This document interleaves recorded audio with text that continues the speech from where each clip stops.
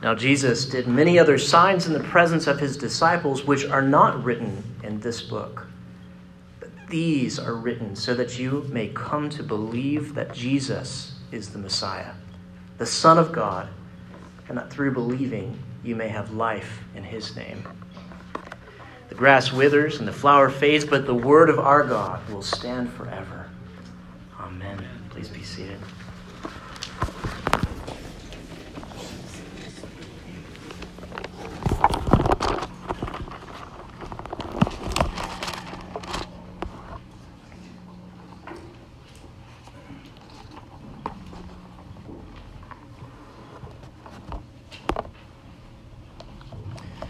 Don't be such a doubting Thomas.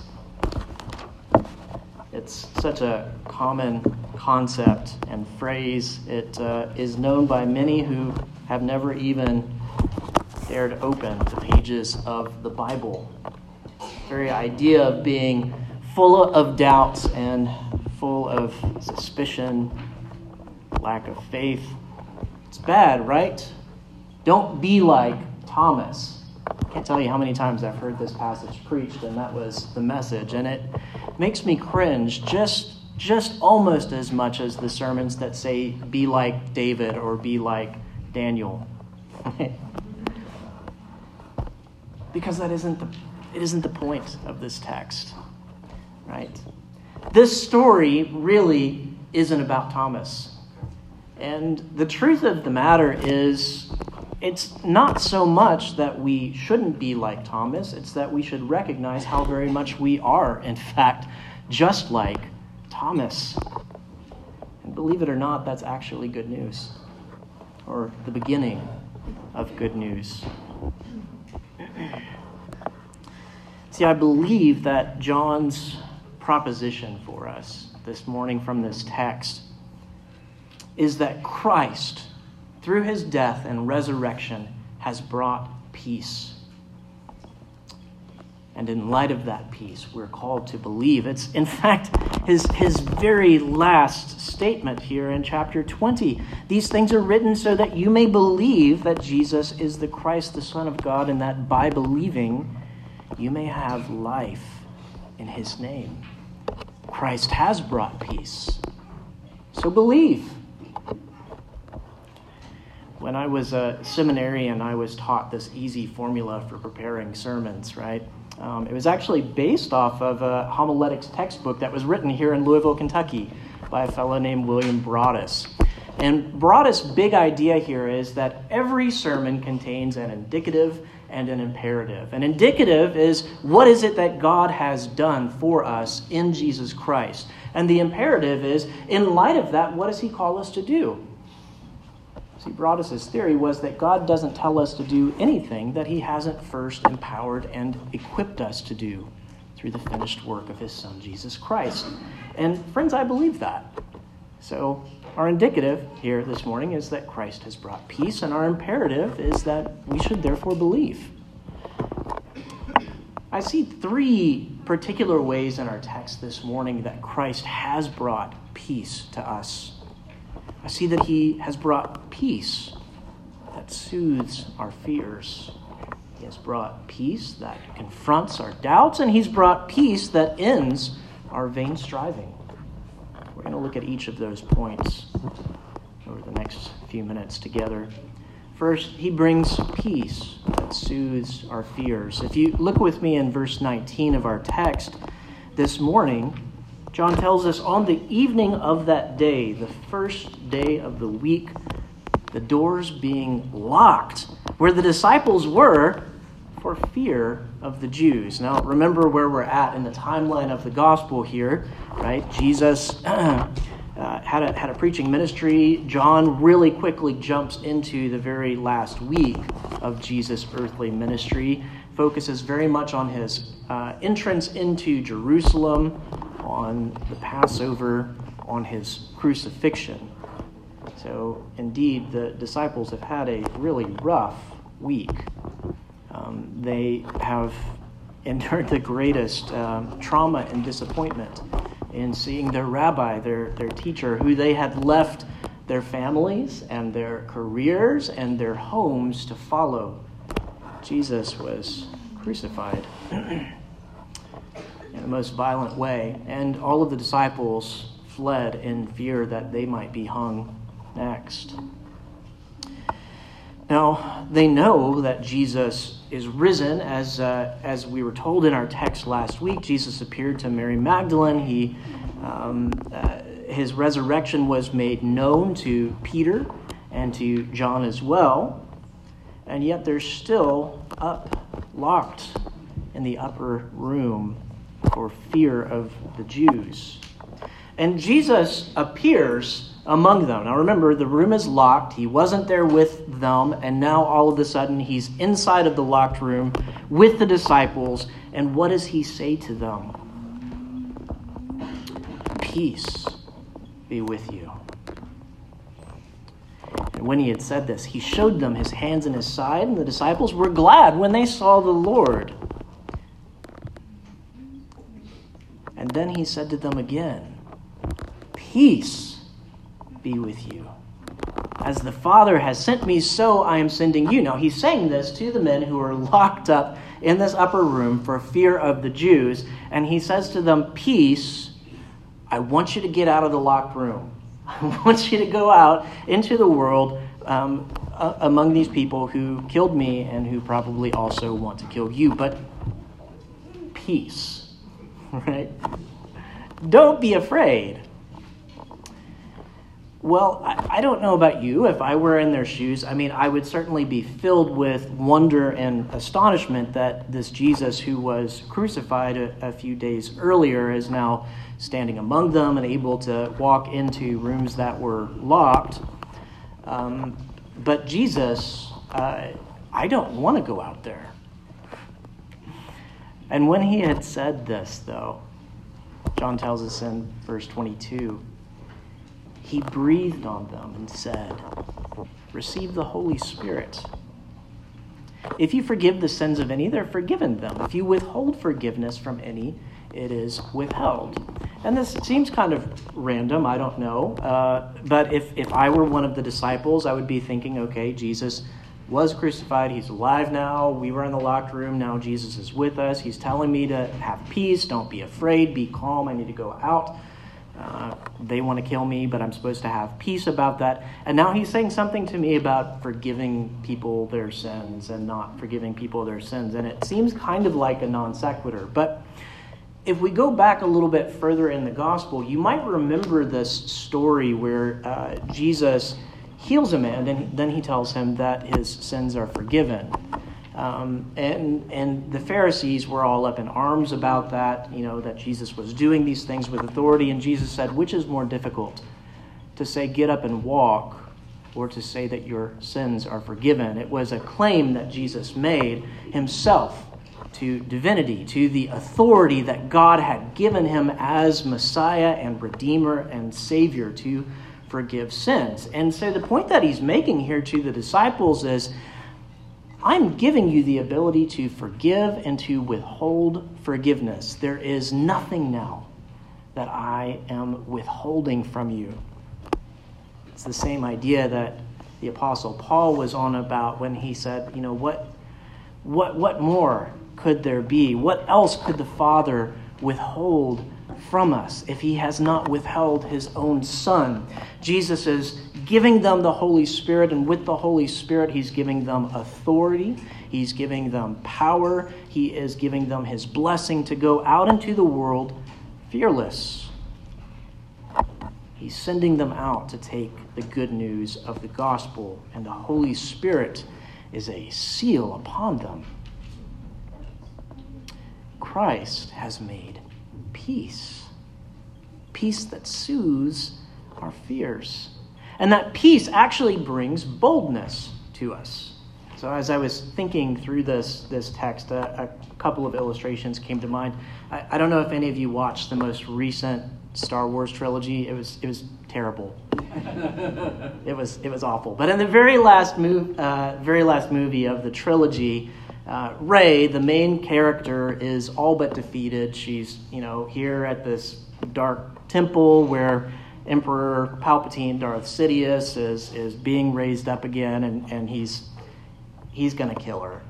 And Rey's laying on the ground, and all of a sudden she hears the voices of all of the other Jedi that came before her saying, Rey, we're with you. All of us are with you, right? And Rey finds the strength to get up, and then she kills Darth Sidious. It's kind of contradictory to the rest of the whole film trilogy, the way that it works. But I kind of see that image here, right? This idea that Jesus, once crucified, now risen to life again, that is a kind of power that no one on earth had ever seen before, right? Jesus was raised to life in authority, and he says, peace, I'm with you, right? And it's that presence, that coming alongside of presence of the Holy Spirit that actually gives the disciples, the apostles, right, the confidence that they need to step outside of that locked room and to go out into a world that hates them, to share the good news of the gospel. Another picture that kind of came to my mind, I love history, so bear with me, the Battle of Bosworth, right? So we're talking about Richard III and Henry VII. Richard was the last of the Yorkist kings of England. Henry Tudor was claiming to be the heir to the Lancastrian line. Henry had been living in France his entire life in exile, but he had a moment where he thought that Richard was weak and he could potentially come and take the throne to England. And so Henry gathers up his forces. He brings mercenaries with him to cross the channel to come to England, and he meets with Richard and his forces at the Battle of Bosworth. And it seems that they were pretty evenly matched. And as they're engaging in battle, up over the hill overlooking the battlefield is Lord Stafford. Now, Lord Stafford was an interesting character. He was Henry VII's stepfather, kind of a shady character. Over his own life, he had changed sides between the Yorks and the Lancasters at least 2 or 3 times. And he sat there over the hill just to kind of see how the battle went so that he could then choose which side he was going to join. He's considered kind of a shady character for good reason, because he didn't pick a side until he knew which side was going to win. But I think that it's an interesting concept here, because Jesus, the risen Christ, right, standing in front of his disciples who are locked up in the upper room, terrified, fearful that they're going to be killed, can now see that death has no power over this risen Lord. Like Lord Stafford, they have the ability to join the battle knowing which side has already won. And we have that same kind of confidence, right? Jesus brings peace that soothes our fears and brings boldness. With David, we can say, the Lord is on my side. What can man do to me? Christ has brought us peace that soothes our fears, but Christ has also brought peace that confronts our doubts. And this is the part where Thomas comes in here. If you look with me in verse 24 and 25, it says, Now Thomas, one of the 12, called the twin, was not with them when Jesus came.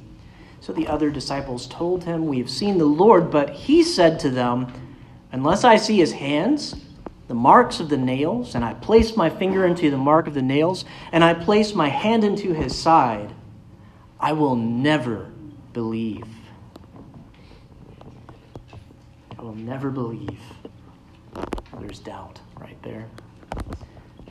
Now the thing is, and the story's been told so many times with so many different inflections, but I tend to read it a little bit differently. I used to hear it read that, here's Thomas saying, I'll never believe, and then all of the other disciples are pointing at him, look behind you, man, there's Jesus, right? Making Thomas look like this big fool.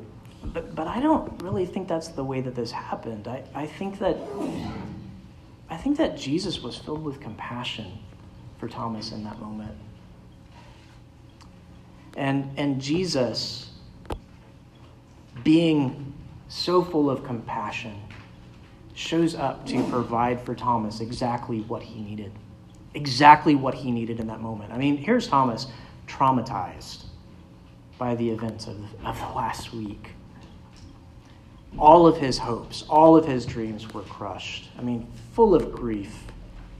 And now Jesus comes alongside him very gently and says, Thomas, peace be with you. And so he said to Thomas, put your finger here. See my hands. Put out your hand. Place it in my side. Do not disbelieve, but believe. See, Jesus provides peace that confronted Thomas's doubts in that moment.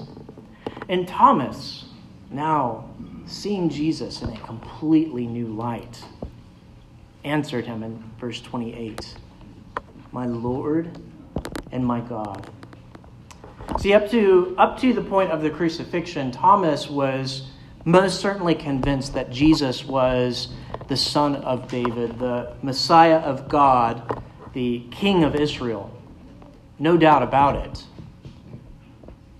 But what he sees in this moment, and what John would have us see as well in the risen Christ, is that he is not simply man. He is fully man. But he's also God. Fully man.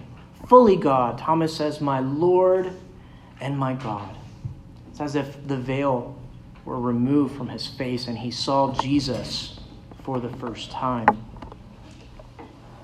In 2006, a movie was released starring Naomi Watts and Edward Norton called The Painted Veil. I don't know if anybody's watched it. It's kind of obscure. One of my favorite movies, actually. I love it. It's a period piece that happens in the 1920s. And Edward Norton's character, Walter Fane, at the beginning of the film, comes to London from Hong Kong. He's been serving as a civil servant. He's an epidemiologist serving in Hong Kong, but he comes home to England to find a wife and bring her back to Hong Kong with him. And he meets Naomi Watts' character, Kitty Garston. And Kitty is, she's vain, she's petty, she likes parties, she's not at all interested in Walter. Walter actually proposes to her. She turns him down. And then she has real talk with her mom and dad over breakfast the next day where they tell her, you're an old maid. We're not going to continue to pay for you under our roof. You need to find a husband. This is a decent proposal. And Kitty, not so much out of love for Walter as hatred for her mother, decides to accept Walter's proposal. And so she and Walter go on honeymoon in Italy and then quickly return to his home in Hong Kong. And Kitty just finds him to be the most dull person she's ever met. He's not good at conversation. He's not good at playing games. He's terrible at parties.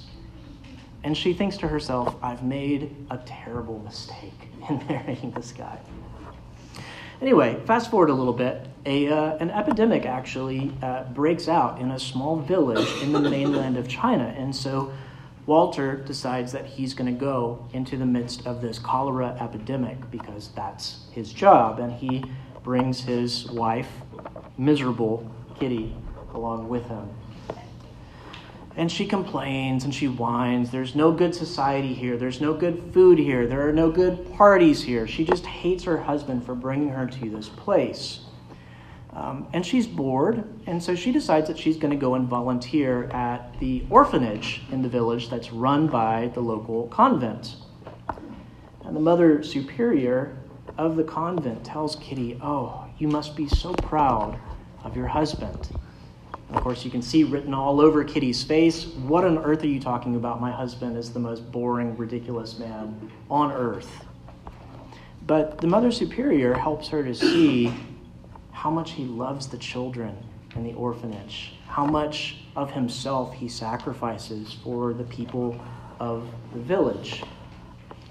And over the course of the film, Kitty begins to see her husband in a whole new light. Rather than focusing on his flaws and his faults, she begins to see some incredibly redeemable characteristics in her husband that are so much deeper than the man that she thought she would have liked to have married instead. Sadly, at the end of the film, Walter gets sick as well and dies after Kitty realizes she really loves her own husband. It's a sad story, but I think it's very deep and very profound that all of us come to Jesus with our own agenda. All of us come to Jesus wanting him to tell us all the things that we want to hear. Oftentimes, we wind up with a Jesus who looks an awful lot like ourselves. Brothers and sisters, when we see who Jesus really is, not who we've made him out to be, our own perspective changes as well. Thomas came to Jesus as a political figure who was going to redeem Israel from Rome. But now he stands before his risen Lord, and he sees Jesus as his Lord and his God.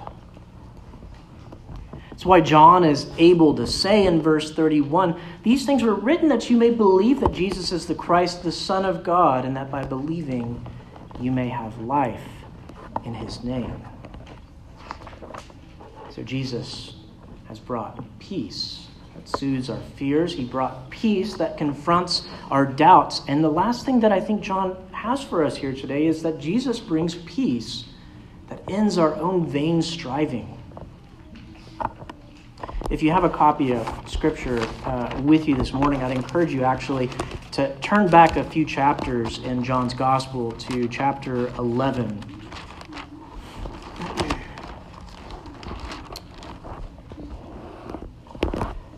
And I'm going to start at verse 1. "Now a certain man was ill, Lazarus of Bethany, the village of Mary and her sister Martha. And it was Mary who anointed the Lord with ointment and wiped his feet with her hair, whose brother Lazarus was ill. So the sisters sent to him, saying, 'Lord, he whom you love is ill.' When Jesus heard it, he said, 'This illness does not lead to death, for it is for the glory of God, so that the Son of God may be glorified through it.' Now, Jesus loved Martha and her sister and Lazarus. So when he heard that Lazarus was ill, he stayed 2 days longer in the place where he was. And then after this, he said to the disciples, 'Let us go into Judea again.' But the disciples said to him, 'Rabbi, the Jews were just now seeking to stone you, and you're going to go there again?' Jesus answered, 'Are there not 12 hours in the day? If anyone walks in the day, he does not stumble because he sees the light of this world. But if anyone walks in the night, he stumbles because this light is not in him.' Now, after saying these things, he said to them, 'Our friend Lazarus has fallen asleep, but I go to waken him.' And the disciples said to him, 'Lord, if he has fallen asleep, he will recover.' Jesus had spoken of his death, but they thought that he meant taking a rest in sleep. So Jesus then told them plainly, 'Lazarus has died. And for your sake, I'm glad that I was not there, so that you may believe. But let us go to him.' So Thomas, called the twin, said to his fellow disciples, 'Let us also go, and we may die with him there.'" What happened to Thomas over the course of 9 chapters? This man who once said, "We're going to go into Judea. We know that they want to kill us. We're going to fight, and if need be, I will die right alongside Jesus." To Thomas, the man who says, "Unless I see the wounds in his hands and feet and the wound in his side and place my hand inside of it, I will never believe."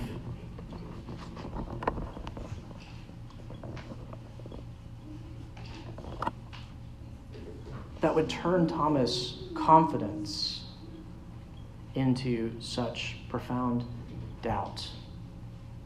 See, when most of us read Thomas in John 11:16, we think, yes, that's the kind of faith that God wants, right? Yes, we need to be like that. But the thing is, a matter of weeks later, that faith that that Thomas had that would have him go into such a dangerous, violent place, fearless, is seemingly gone.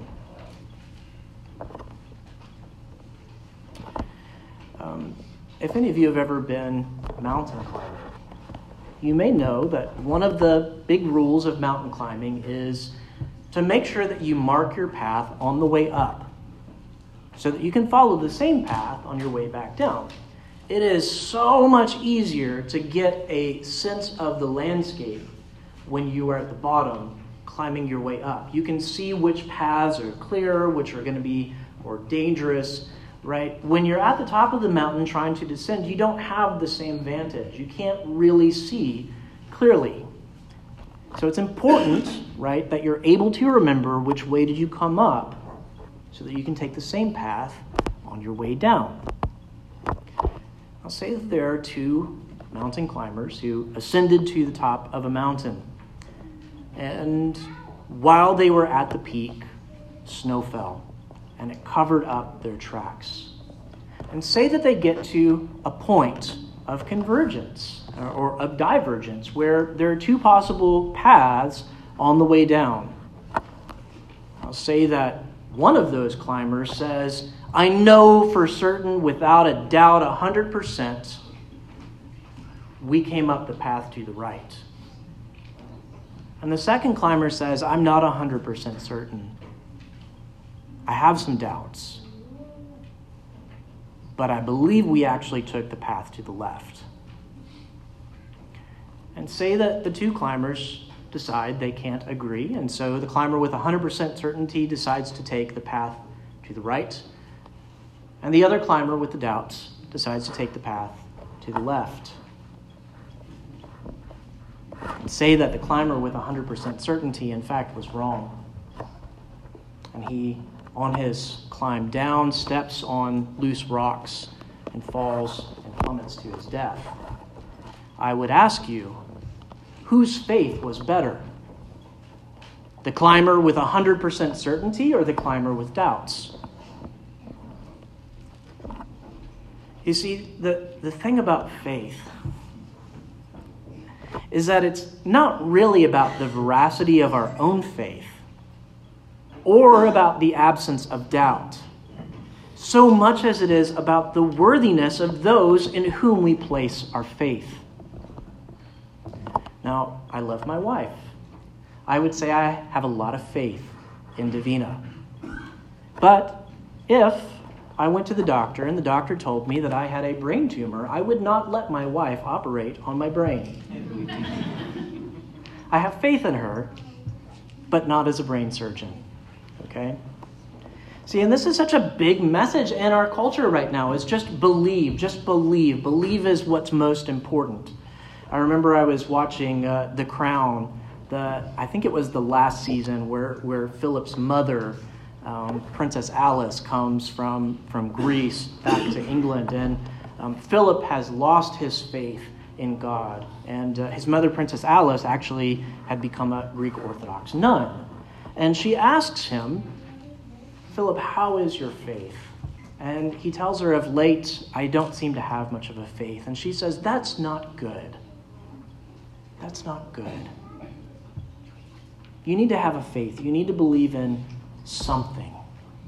And there was this part inside of me that just, oh no, that's so wrong. I don't think that's actually what Princess Alice would have told him in that circumstance. I don't believe that. But, it's just rife in film and theater and entertainment. It's just the importance of believing in something. Even if it just means believe in yourself. But friends, if I place my belief in the flying spaghetti monster, I'm not going to get very far. See, Jesus brings to us peace that ends our vain striving. It's not about believing harder. It's not about trusting more. It's not about looking deep within ourselves and finding whatever it is that we need to move forward. Because it's not really about our faithfulness, it's about His faithfulness, right? That even, we're told in the New Testament, even when we are faithless, he is faithful.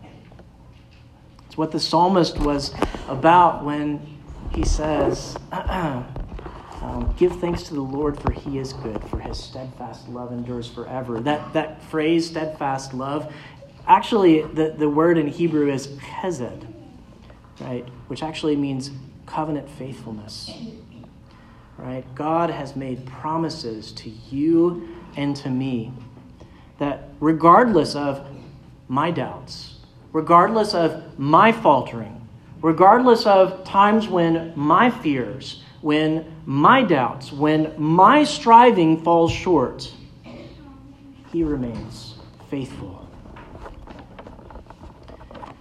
Friends, Christ has brought peace. Believe.